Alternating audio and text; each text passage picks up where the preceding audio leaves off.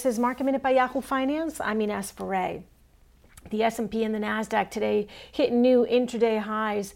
The Dow extending its November rally up more than 400 points. Moderna is up another 16%. Pfizer and BioNTech have applied for COVID-19 vaccine approval in Europe, making some of the travel stocks higher today.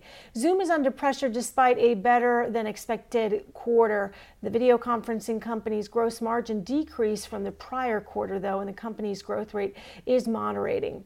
Chinese electric vehicle maker NIO is in the green after another record month of deliveries. Goldman Sachs upgraded the stock to neutral.